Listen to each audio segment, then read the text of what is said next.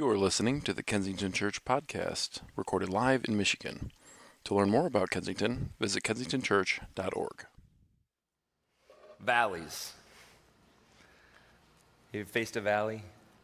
Anybody going through a valley right now? You don't have to raise your hand, but some of us face valleys in our life, or we face valleys. I want to tell you about Elijah's valley. And so I want to unpack a little bit of history here, because there's kind of a broad storyline that takes place. So follow me. The nation of Israel, the people of Israel, have three kings to start out. They had Saul, then they had King David, then they had David's son Solomon. Now, after Solomon was king, the nation, the people of Israel, split into two kingdoms. There was the northern kingdom and the southern kingdom. Now, the northern kingdom, for 200 years after Solomon, had a series of 19 kings.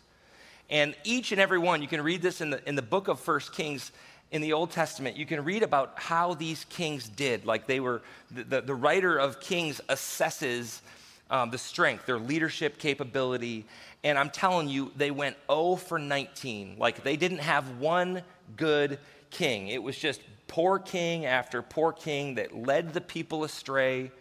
And God called them as a people, as the people of Israel, God called them to be distinct and unique from the cultures that they were surrounded by. But through the course of time, kings would kind of integrate practices and even worship practices from other cultures. Now, the worst king of all was King Ahab. Can you say Ahab?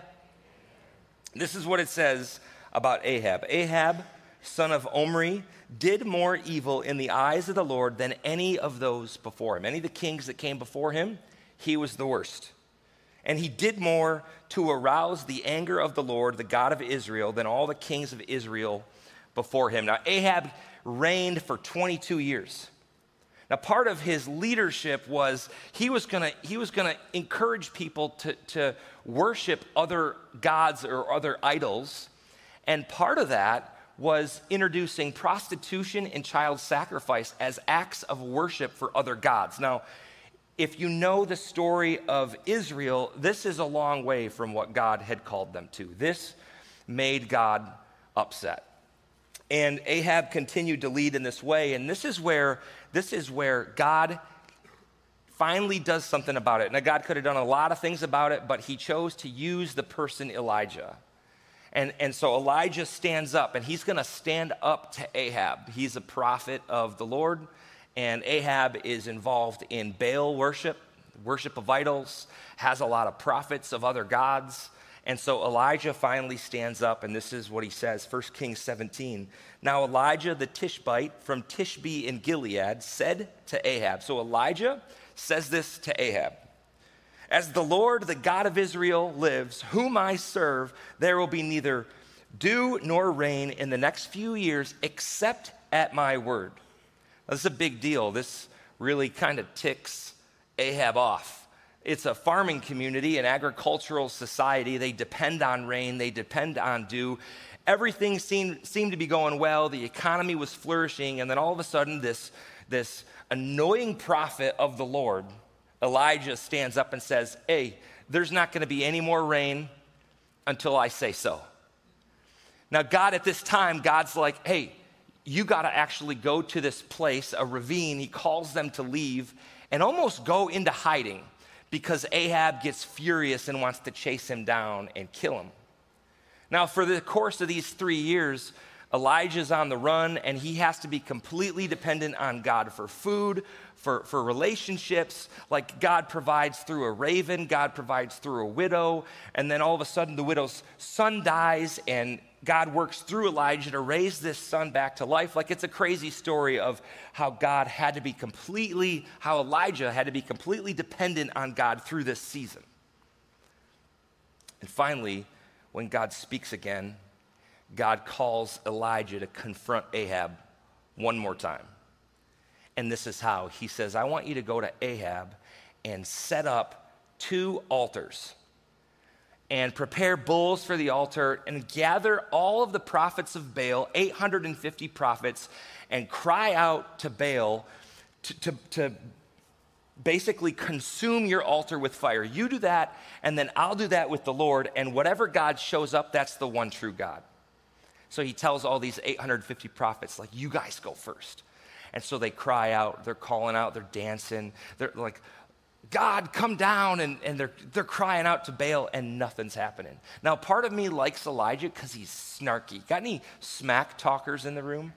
I just appreciate somebody who knows how to talk smack. I just like that. I know people that don't like that, but I do. Elijah talks smack to these guys. Look what he says. At noon, they're worshiping from like morning to noon, and at noon, Elijah begins to taunt them, talk smack, right? Shout louder, he said. Surely he is a god. Perhaps he's deep in thought, or busy, or maybe he's traveling.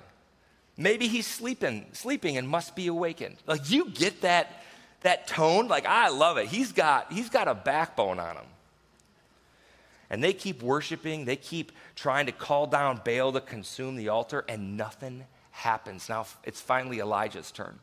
And Elijah goes, hey, why don't you fill up the altar with tons of water? Fill it 3 times. They fill it with water. They totally soak it. Like, it's counterproductive if you want fire to consume an altar to fill it with water.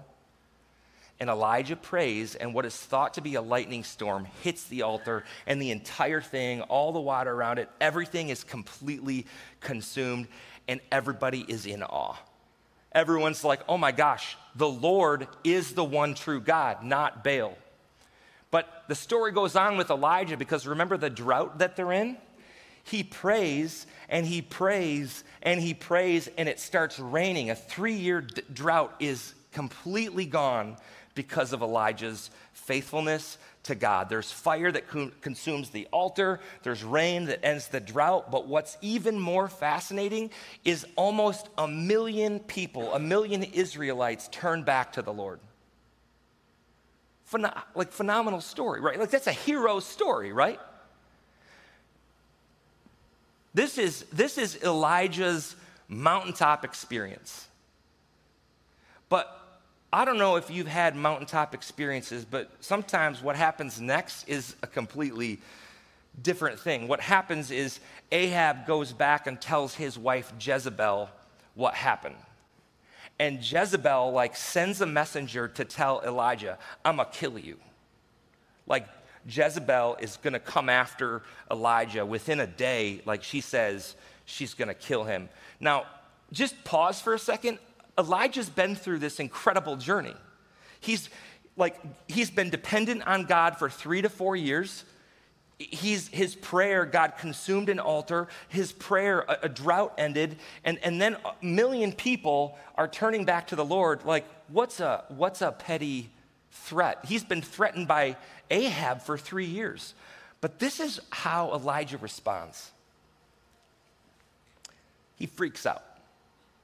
Says, Elijah was afraid and he ran for his life. When he came to Beersheba in Judah, he left his servant there while he himself went on a day's journey into the wilderness. He came to a boom brush, sat down under it, and prayed that he might die. I've had enough, Lord, he said. Take my life.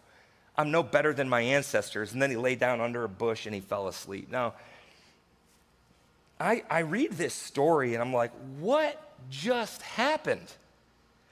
The dude just had God show up in some amazing ways. He just saw God firsthand, change the course, the trajectory, the faith of a nation. He just saw God bring fire from the sky, bring rain from the sky, and now all of a sudden, Jezebel is threatening him, and he freaks out, gets depressed, and prays that he wants to die? You ever go through something like that? Where it's you've seen God show up in your life time and time and time again. You've seen him open doors. You've seen him bring healing to your life in whatever way, relationally. Maybe it's a sickness, a disease. You've seen God show up, an open door, a new job. Maybe he's brought and surrounded you with a group of people that you're just so grateful for. Or maybe you've experienced the mountaintop moment. And then one little thing goes wrong. One little challenge happens, and all of a sudden you freak out and you're like, I want to throw in the towel. This is ridiculous. I'm out of here. God's not going to show up again. And you begin this downward spiral. Does that ever happen to you? It's happened to me. Where it's like I take a step of faith, and I see God show up, and I take another step of faith, and I see God show up, and it's just this pattern of God's presence and provision in my life. But then all of a sudden, for some reason, there's a challenge that I'm faced with, and all of a sudden I freak out, and I think, not God, this is the time God's not going to show up.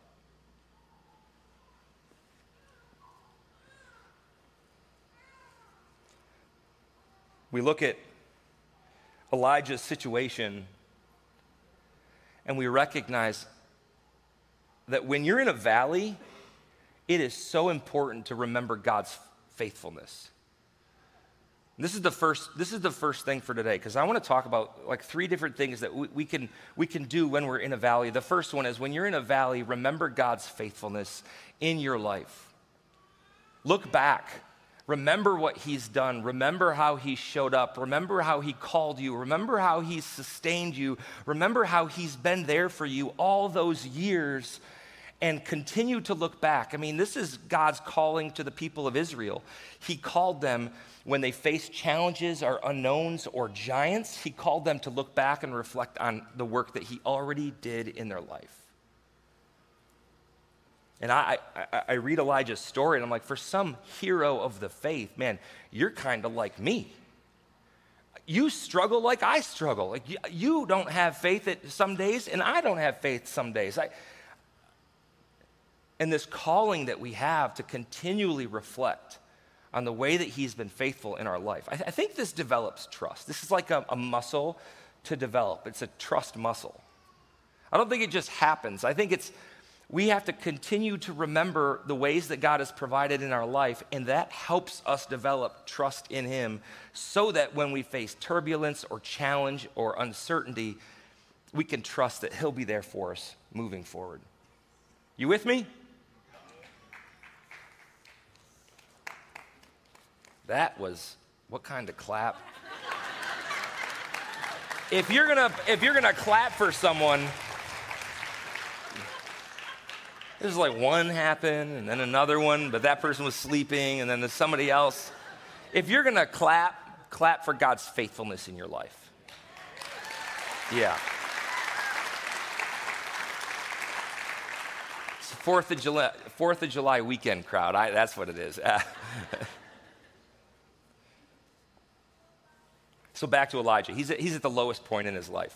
He needs God to show up. Like, it's not like, I hope God shows up. Like, he is desperate. The dude wants to die. He's depressed. Like, he is just at a low point. He's in a valley.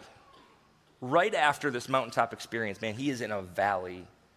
And what happens next is God sends an angel to comfort him and to nourish him back to health. The angel shows up, and it tells him to stand up, and it tells him to eat and drink, and he does this 3 times. And notice, like, as the story goes, the angel doesn't show up and shame him for not having faith. The angel doesn't show up and be like, bro, you should have done better. You should have trusted. Like, it doesn't shame him. Doesn't even point out where he went wrong. It just nourishes him back to health. So he gets back to health, and then he goes on this 40-day journey to a mountain called Horeb. And 1 Kings 19:9-10 says, there he went into a cave and spent the night. And the word of the Lord came to him, and God said, what are you doing here, Elijah? And he replied, man, I've been zealous. I've been passionate for the Lord God Almighty. But the Israelites have rejected your covenant. They've torn down your altars and put prophets to death with the sword. I'm the only one left, and now they're trying to kill me too. I think there's something here, like he's kind of complainy, you know? Like he's kind of griping, but I think there's something here that is incredibly important, and it's a way to pray. Sometimes we think when we pray, we talk to God, it has to be like beautiful and articulate and poetic and uplifting and positive and reverent. But he's basically saying, hey, I've been serving you for all these years. Like, where are you? I'm disappointed. I'm discouraged. I'm frustrated. Did you know that it's okay to pray like that? You don't have to just pray out of reverence or beauty. Sometimes it's just like getting the emotion off your chest and being raw and honest and transparent with God about the disappointment that you might be feeling. And this is the second thing that we can do when we're in a valley season of our life. We can confess our discouragement. And that's okay. We confess our discouragement. Like maybe you've been following Jesus for years. Maybe you've been living by faith. Maybe you've been doing all these things, but it's gone wrong. Your expectations haven't been met, and you're just tired. And you reach a point in your life, and you just cry out to God like, man, where are you? I thought you were going to show up. I thought you were going to be there for me. I thought it was going to turn out different. I think of what King David wrote in the Psalms where he's writing, and he's like, God, where are you? It feels like you're so far away. My enemies surround me. I'm going to die. If you don't show up, there's going to be nothing left. Like this kind of prayer, you find it in the Psalms all the time, but I don't think we pray this prayer enough, confessing our discouragement or our disappointment to God. Maybe sometimes we're discouraged or disappointed with ourselves. Maybe it's some sin or misstep or brokenness that's in our life, and maybe we're confessing that. I'm just saying, like, confession is important. Jesus' half-brother James wrote this. He said, therefore, confess your sins to each other and pray for each other so that you may be, what does he say?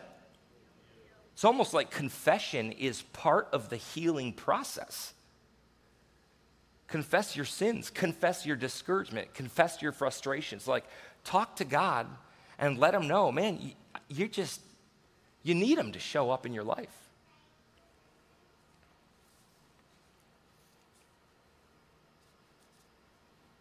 Maybe, and this has kind of been my journey, but maybe confession and you're saying, like, God, where are you? Maybe going down that path and expressing your concerns and frustrations to him, maybe about him. Sometimes that exposes the lies that we believe. Like we've believed lies like I'm alone, there's nobody with me, God doesn't care about me, there's no hope, I can't trust him. And we catch ourselves in these lies, and then the Holy Spirit speaks to us truths from God's word like, no, you are a child of God. He is with you. He'll provide for you. And over, the lies that we build get dismantled when we confess.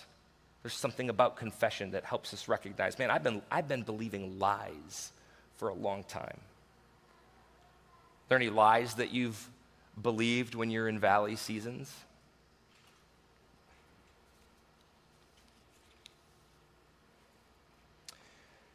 So God tells Elijah,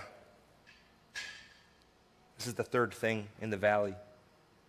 God tells Elijah, the Lord said to him, go back the way you came and go to the desert of Damascus, where when you get there, anoint Hazael king over Aram, anoint Jehu son of Nimshi king over Israel, and anoint Elisha, son of Shaphat from Abel Meholah, to succeed you as prophet. Now, why this is important and it's significant is when we're in a valley season, God is calling us back to the work he's called us to every time. A lot of times when we're in a valley season, like Elijah, we want to throw in the towel. I'm done. I'm discouraged. I've had too many broken relationships. Things haven't gone my way. My expectations haven't been met. I'm done. What is God calling Elijah to? Continue to re-engage in the work. This is the third one. When you're in a valley, re-engage in God's work. The tendency we feel, the tendency that Elijah felt, was to throw in the towel. I'm done. I've done all this. I'm the only prophet left. Now they're trying to kill me. Just take my life. But this is so important. Can we just put that up there one more time? When you're in a valley, re-engage in God's work.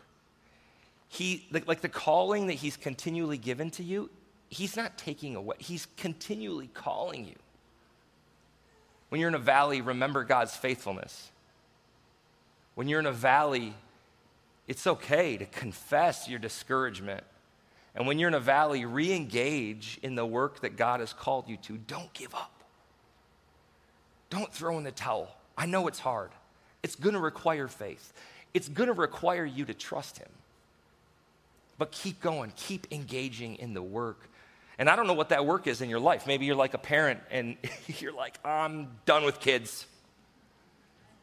All right, please re-engage in the work. Right? Maybe you're a teacher or you're in business and you're figuring out a way to follow Jesus with your business. I don't know what it looks like. I don't know what God has called you to. I don't know what relationships or people God has called you to care for or minister to, but continue the work that he's called you to do. Don't let the enemy frustrate you to the point where you throw in the towel and you say goodbye altogether. So I don't want this to just be words on a screen. I actually want to ask you to reflect on 3 questions that are related to those 3 things.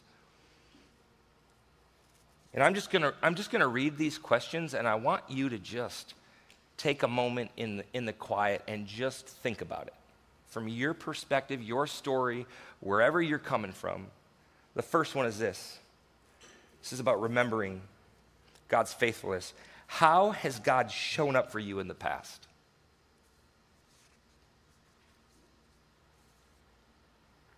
Be specific with your thoughts. How has God shown up for you in the past?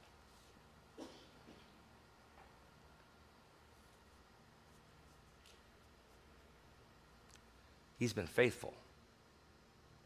Time and time again, he's been faithful. You can trust him. With whatever uncertainty, whatever challenge you're facing, you can trust that he hasn't left you. He says, I will never leave you or forsake you. Second question that I want you to think about. What lies have you believed?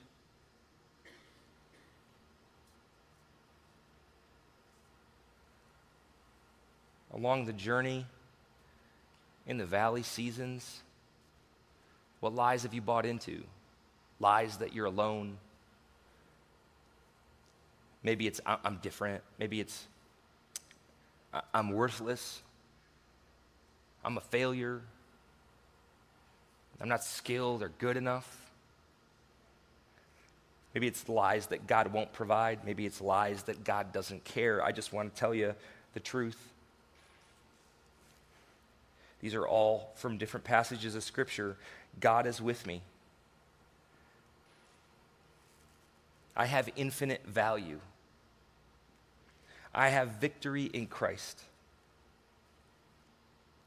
God will provide, and it'll be enough. And God loves you deeply. What lies have you believed? And third, if you're in a valley, I want you to think about this. How can you re-engage with what God is asking you to do? How can you re-engage? Not step back and throw in the towel. How do you just keep it up? Live by faith day after day. Maybe it's your calling. Maybe it's gifts or skills or abilities that he's given you. It's easy, man. It's easy to throw in the towel. It's probably easier to throw in the towel. Then you don't have to live by faith. But I'm telling you, remember God's faithfulness in your life. Confess your discouragement to him. And continue to re-engage in the work that he's called you to. Lord, thank you that you are trustworthy.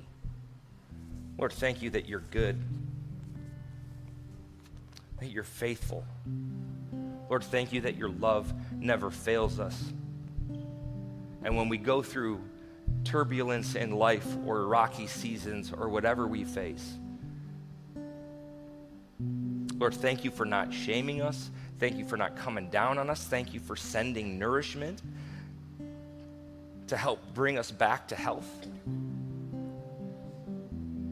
Well, Lord, we're looking to you. And so help us, give us the strength that, man, sometimes we don't have, but give us the strength that we need to continue the work that you've called us to do as followers of Jesus in an open relationship with you where we can be honest about the things we're discouraged by and frustrated with. And Lord, in a relationship with you where we continually look and see how you've been faithful in our past.